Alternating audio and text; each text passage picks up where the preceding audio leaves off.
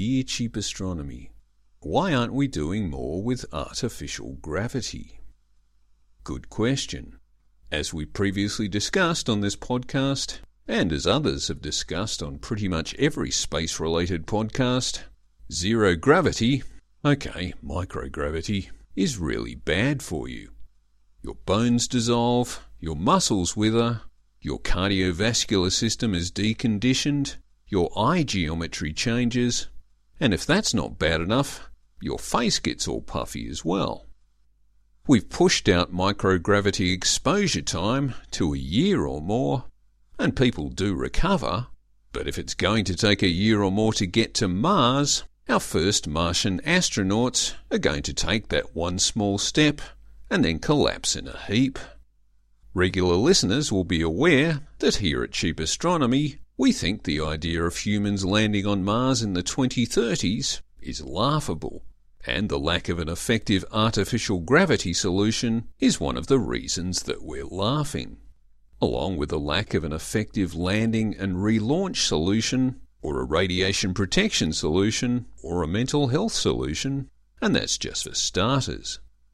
But hey, let's drop all this negativity and flip the narrative.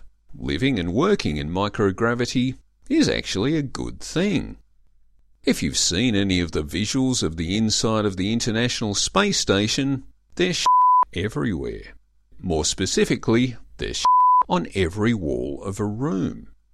If you look at an equivalent workspace on Earth, nearly everything is on the floor and the ceiling is just dead space, and the HR team live in constant terror that anything attached to a wall could also detach and fall on someone.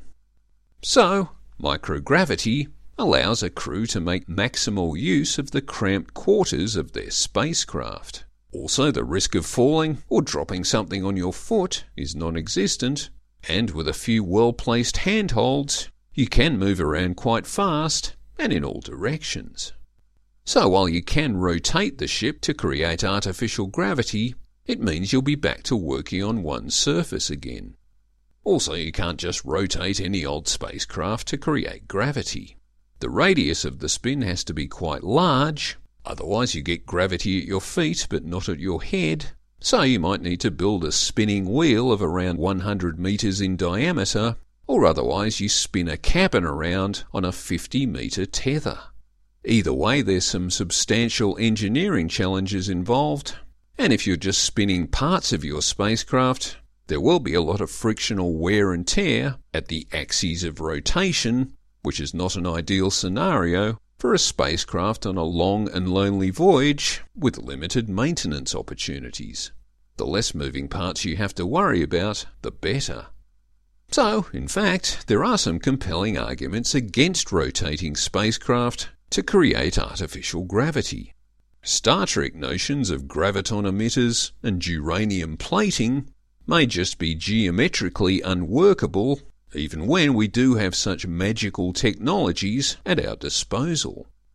A more practical, and indeed more likely solution for a small spacecraft is to have human-sized centrifuges that crew members can hop into for a few hours a day while they watch a movie, read a book, or even sleep. They probably still need plenty of load-bearing aerobic exercise sessions to stay in optimal condition, but the centrifuge sessions should particularly help in reversing some of the fluid distribution problems. At least, that's the theory. We are yet to test whether such a solution really works in space, apart from doing one very brief and somewhat inconclusive test on STS-90, a space shuttle mission.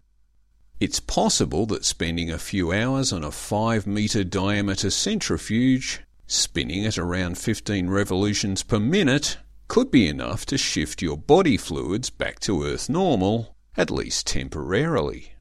It's unlikely this spinning will have much effect on bone and muscle degradation, since it would be equivalent to lying on a bed that had its foot tilted towards the floor. Admittedly, building such a solution comes with its own problems.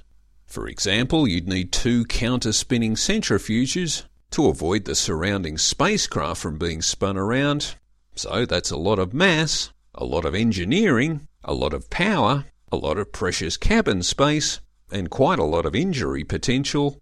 But if it's managed well, the outcome would be healthy astronauts, so maybe it's worth looking into.